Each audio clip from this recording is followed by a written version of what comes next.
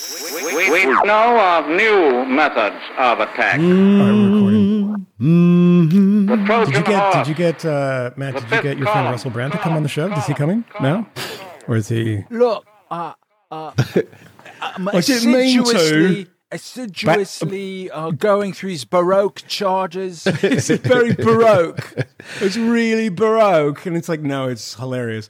But the thing that we missed, and we should have talked about on the free for all, free for everybody episode, which is a bit of a free for all too. Yesterday is the hero of that documentary is Russell Brand. No. Darn it! Yeah. You didn't think you were going to see that one coming, but it's Russell Brand. Taxi driver, isn't it? That the anti-hero. Yeah, is Sir Bob Geldof. Oh, right, yeah, the man from Live Aid. And Russell Brand introduces him at like the NME Awards or something, giving him some Lifetime Achievement Awards. And he's like, he does this lot of Russell Brand thing, and he's like really annoying, right? And he's like trying to make jokes, and he comes up and he kind of looks at Russell Brand, takes his award, and goes, "Russell Brand, what a cunt!" And Russell Brand's just next to him and like doesn't smile, and he's like glaring at him. It's amazing, but also is confused. Like he has a look of just vacant puzzlement. Yeah. And so anyway, we won't talk about Russell Brand, but that was I thought that was quite funny. Do you think he'll make it out of this, by the way? Well, I mean, as one of our commenters pointed out on the Substack, and if you pay and you're listening to this, then you can have commenting privileges. He's not charged with anything, so he's not officially in the crosshairs of much. At least one of the main allegations is not a crime, and so the first allegation is rape, but he's been charged with anything. But at the same time, though, well, what about the fact that, when you're vindicated in a court of law, it doesn't seem to matter very much either. See kind of Kevin Spacey and people like this. If you don't, it's like Bill Cosby. I get it. The allegations happened. There was a court case. He went to prison, and it all seems kind of his below board behavior now seems to be above board in its prosecution, right? Yeah. But when the allegation's enough, right? But the allegation was enough in 2020. If you had one of those cases, or like in the early Me Too, which predates the kind of summer of insanity of 2020, then that allegation could derail your career. It's less easy to do that now, I think. And also, I mean, what's going to happen to him is fairly independent at this point. Like what? Correct. That's right. Yeah. Yeah, I presume he's going to sue people for libel. Struggling, by the way. I mean, this is the network struggling. Oh my God, it says that. Yeah, network is struggling. And your video is out of sync with your audio. Also, you need to punch up your gain a little bit. Punch up your gain a little bit. But also, it says your brain is struggling. What knows that? My gain is maximized on the machine. I'll go to my settings, but I had already done that yesterday. App is not focused. I love that the two messages, one says not focused and the other one says this is a really judgmental piece of software. Matt is not focused. Matt is struggling. All right, now, here we go. How's that game? Oh my God. Oh, whoa. Yeah. No, down. Hold on. Down. I'm sorry, Leah. Down. Sorry. Tell me. A little up higher, a little higher. Okay. 2, 3, 4, 5, 6, 7, 8, 9, 10. You're good now. Sorry about that. I had it at 100 yesterday, and it was at 33 today for no reason at all. That's quite loud now. Is it all right now? Matt, what are you talking about? It's a very Baroque setting, isn't it? Does it mean I'm still struggling, Russo? Yeah. Okay. Rusty Rocket. It's really called Rusty Rockets.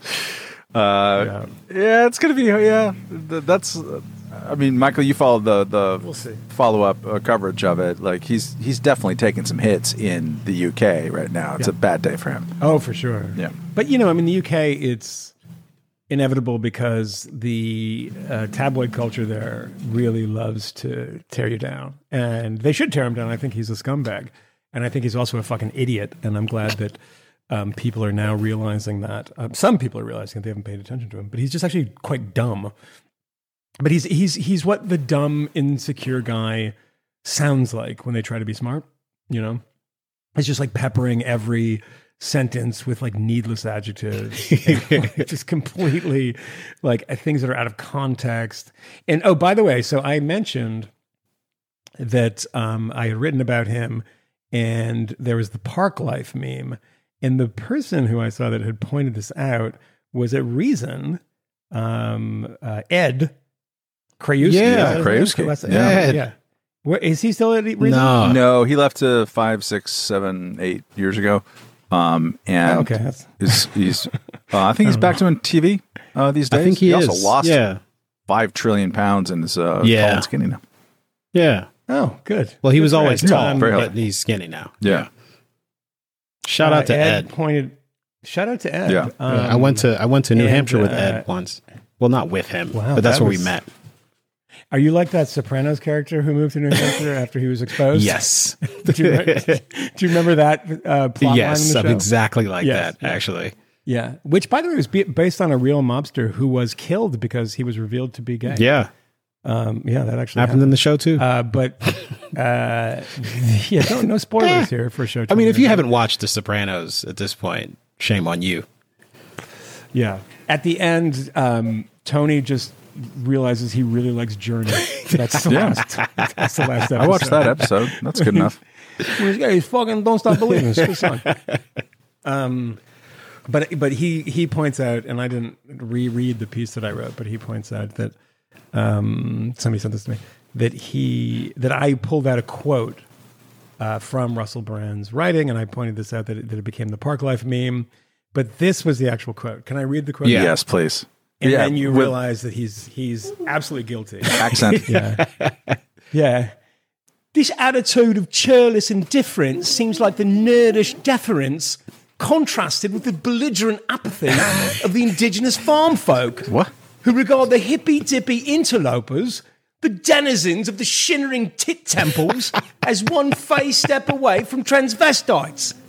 I literally have no fucking idea what any of that means. Zero. That was like literally in his belligerent apathy. Yeah, nice. Belligerent apathy, okay. Mate. You know, all right. Fucking belligerent apathy. There's some romance in there. Okay. Yeah. All right, Russell. Yeah. Nice job, buddy. Good to see you. Rusty Rocket's bringing the firepower. Your Rusty Rocket is doing well these days. This is what they do, Matt. Just people speak out. You know that, right? I know. That's why I don't speak out. You know, I'm scared of what Big Pharma will do to me if I point out they're just trying to murder our children, which is facts. Yeah. Yeah, the guy at Pfizer who is in charge of the Rusty Rockets portfolio. Russell Brand, he's just having too big an impact on our bottom line. It's too much. We're losing so much money. We have to stop him. Because of his Rumble show. We have to stop him. Stop Rusty Rockets. Just don't see it. Fucking loser. Anyway, what's going on? We got some emails? We got tons of emails. So I would like to read one because the subject line this is from Mary, is I might be the pantless one. So I thought might get some attention. Says usually me. So she's the Rusty Rockets. Okay. We're the Lauren Boebert. So I just wanted to clarify that I might be the pantless subscriber from the August Zoom call. To confirm, I was just wearing very short shorts with an oversized Kirkland signature hoodie because I think that's what all the cool kids are doing. I just want to say, however... I'm not so sure about that. I just want to say, however, this is the most I've ever heard men complain about me being pantless. Mary, wow. Mary, I can assure you that... It wasn't you. It's not. It wasn't you. It was not you. You were not the problem. Mary in some short shorts, looking like she was about to go to a Kirkland. What was that? Is that Walmart? Is it the Walmart brand? Kirkland? I think that's right. Yeah, yeah. Like a Walmart roller derby. I would be like, let's get it on. But it was actually a couple of people in bed. Yes. Yep. They're in bed. In a state of undress. So the next time you want to come on one of our Zoom calls and wear some risque outfit. Yeah. Just raise your hand. Or dress like John Fetterman. So we can, exactly. Yeah. Are you sexy John Fetterman? Right? Fucking rusty rockets. I will absolutely focus on you. I mean, we'll probably call you. Maybe this is for the bitch in the short shorts. Maybe the squad cast has better kind of line management for our squad shots for the pantless. Yeah. Yes. And I can't believe it. Yeah, that's right. This squad People don't shots, know that's what right. that is. So we're using Squadcast for the second time. It's a new software. This is because we've had some problems. What we're recording with, and there is a feature in here where you can take a screenshot of the entire group who's recording, and it is called a squad shot. Squad shot. It sounds like a euphemism. Yeah. That's all I'm saying. Yeah. She got Beetlejuiced. Yeah. Just a little too much. That's when you hook up with Rashida Tlaib with a squad shot. I went to see Beetlejuice with Ayanna Presley. Squad shot. No. Oh, God. Oh, man. Yeah, so we appreciate the email, but it wasn't you. It wasn't you. Draw attention to your nudity. Leah is chastising me for using the word God. So I have to rein it in a little bit. Leah's in the office with me while I record today. Well, then this email is perfect for Leah. She's like a religion monk. Yes. This comes from Michael C. The subject line is Catholics and Camille. And he writes, interesting. Oh, man. Comrades, compañeros, Catholics. I never thought my heathen ASS, sorry, as Leah's there, I'm trying to, would be Catholic adjacent. She can't hear. She can only hear Dad. Okay. Yeah. Never thought my heathen ass would be Catholic adjacent, but here I am, a graduate of a Catholic Marianist law school, making the pilgrimage to San Antonio for Red Mass, the same Mass held in D.C. to celebrate the start of the legal calendar for SCOTUS. I'm not a Catholic, nor really religious, though the 12th law of scouts is, a scout is reverent. So, question, what are your most memorable religious experiences? Left that open-ended for Camille to have an absolutely galaxy-brain memory about telescopes that make me simultaneously roll my eyes so far back into my head I need glass replacements like Dreyfus's bad eye. Wow. And provide me hope that I can be the best I can be for my small tribe in this miracle of miracles we get to enjoy together. So, Camille, you've been named. What was your most religious when Ben Carson touched you in the Beetlejuice theater with his magic hands? Yeah. Sloppy Hands, my favorite book. Oh, God. Well, probably, I mean, some listener has to make a list of all the names. I'm landing on Sloppy Hands. Go ahead, Mel. Religious experience. Well, I'm gonna leave the telescopes out of it. I'm gonna interpret that literally. So during my days when I was a devout Christian, I'll go with that. Seventh-day Adventist people. In truth, the stuff that I enjoyed most was the kind of fellowship and the praise and worship bits when I used to do like praise and worship. So to be able to sing in front of the congregation with the praise and worship team, trying to coax people to reach deeper into their wallets or come up so that they could be baptized. Did you do some solo singing up there? Oh yeah, I did plenty of that. Yeah, plenty of that. A lot of that. So yeah, I mean, in general, I had a lot of great experiences, but I don't know. I was baptized. I don't remember it. Wasn't particularly memorable. I taught Bible study on campus when I was in college for a very long time, actually. A lot of great experiences there, but I don't know. You meet people. You have an enjoyable time together. You have great conversations. You support one another through difficult things. But there was no revelatory moment. It was always pretty cerebral for me. So I don't know what to tell you. That's probably a little anticlimactic, isn't it? Maybe I should stick with the telescopes. I'm trying to think of, do you have Matt? Because Matt Welch, if you don't know, has you're not a religious person, but you've become a little more so at this stage in your life. Been out in church all the time. Yeah, my except for this summer. What happened this summer, Bobes? What did you do? No, just the Bobes. I was gone. Family was gone. I was gone. It was just like we were rarely on site at the same time. Yeah. Get out of the habit. My most memorable one was when I hooked up with a priest when I was like 8. Yeah, I can see that. I don't have any. We were just like, you guys are scared of your spirituality. I am absolutely not. I would say the most religious experience. I think you have cancer or something. I had was on Lake Ohrid, the lake that borders Macedonia and Albania, which is this great, weird, kind of super old lake. So the trout in there are like dinosaur trout. They date to a different era.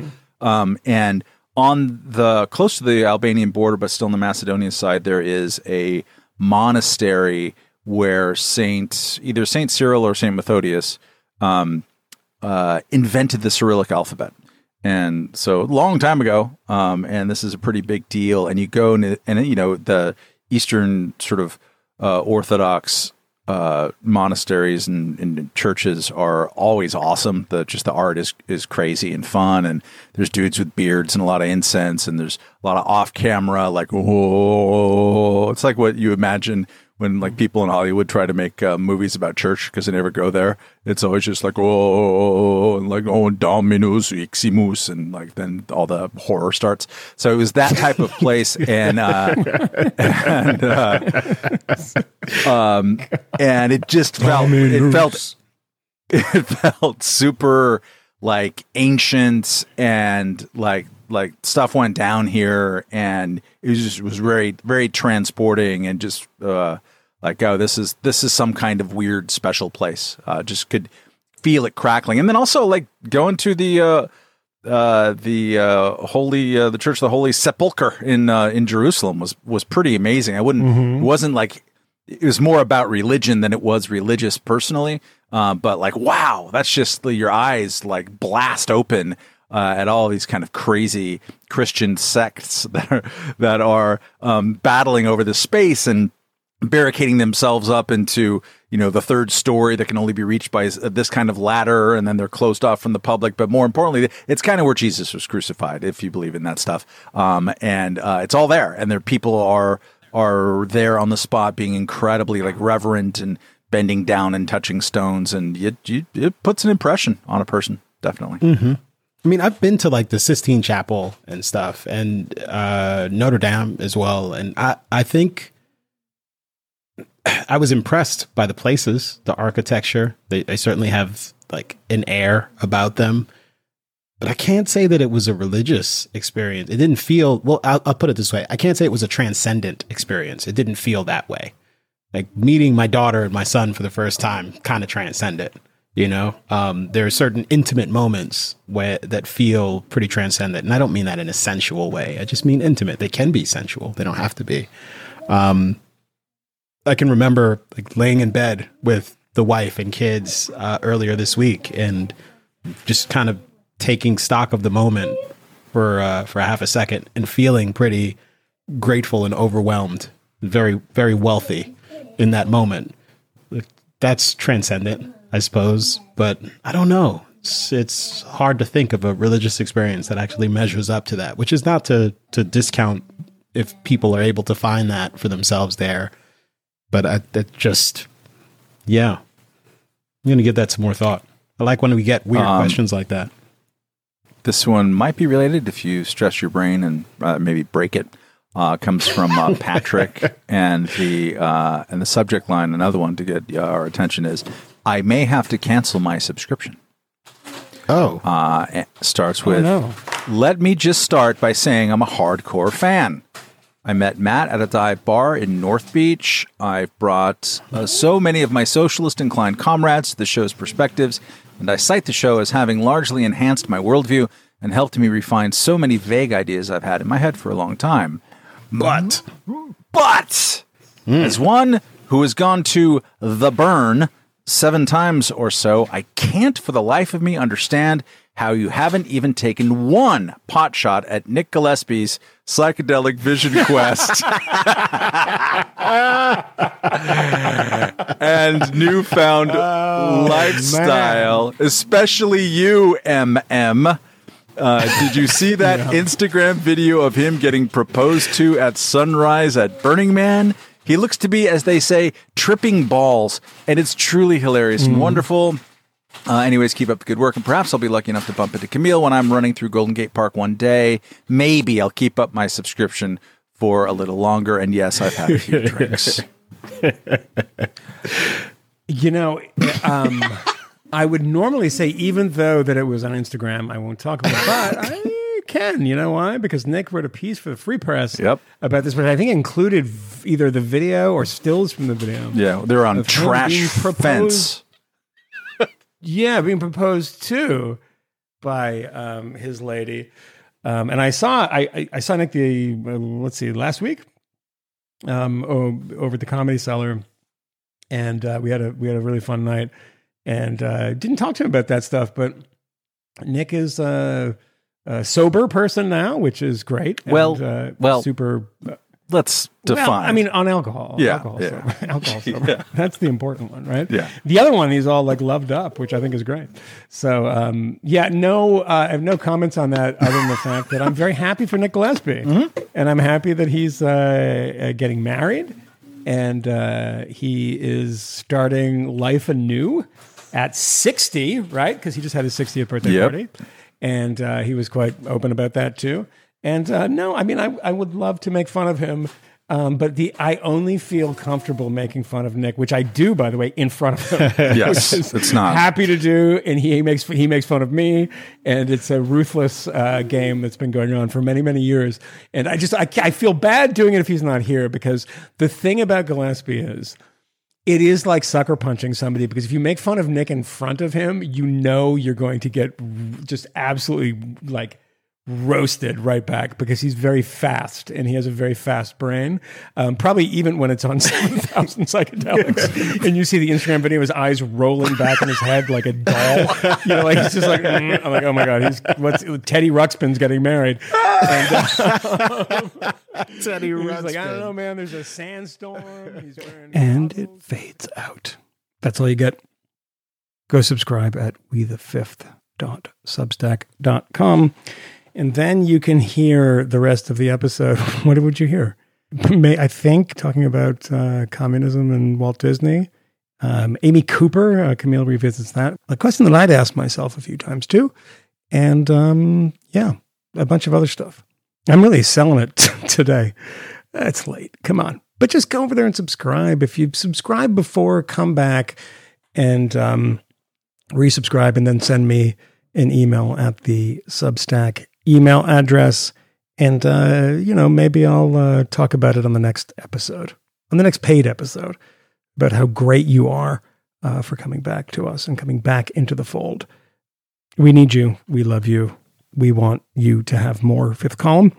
And we will talk to you again soon. Thanks for even listening to this much of the free preview, you skinflints.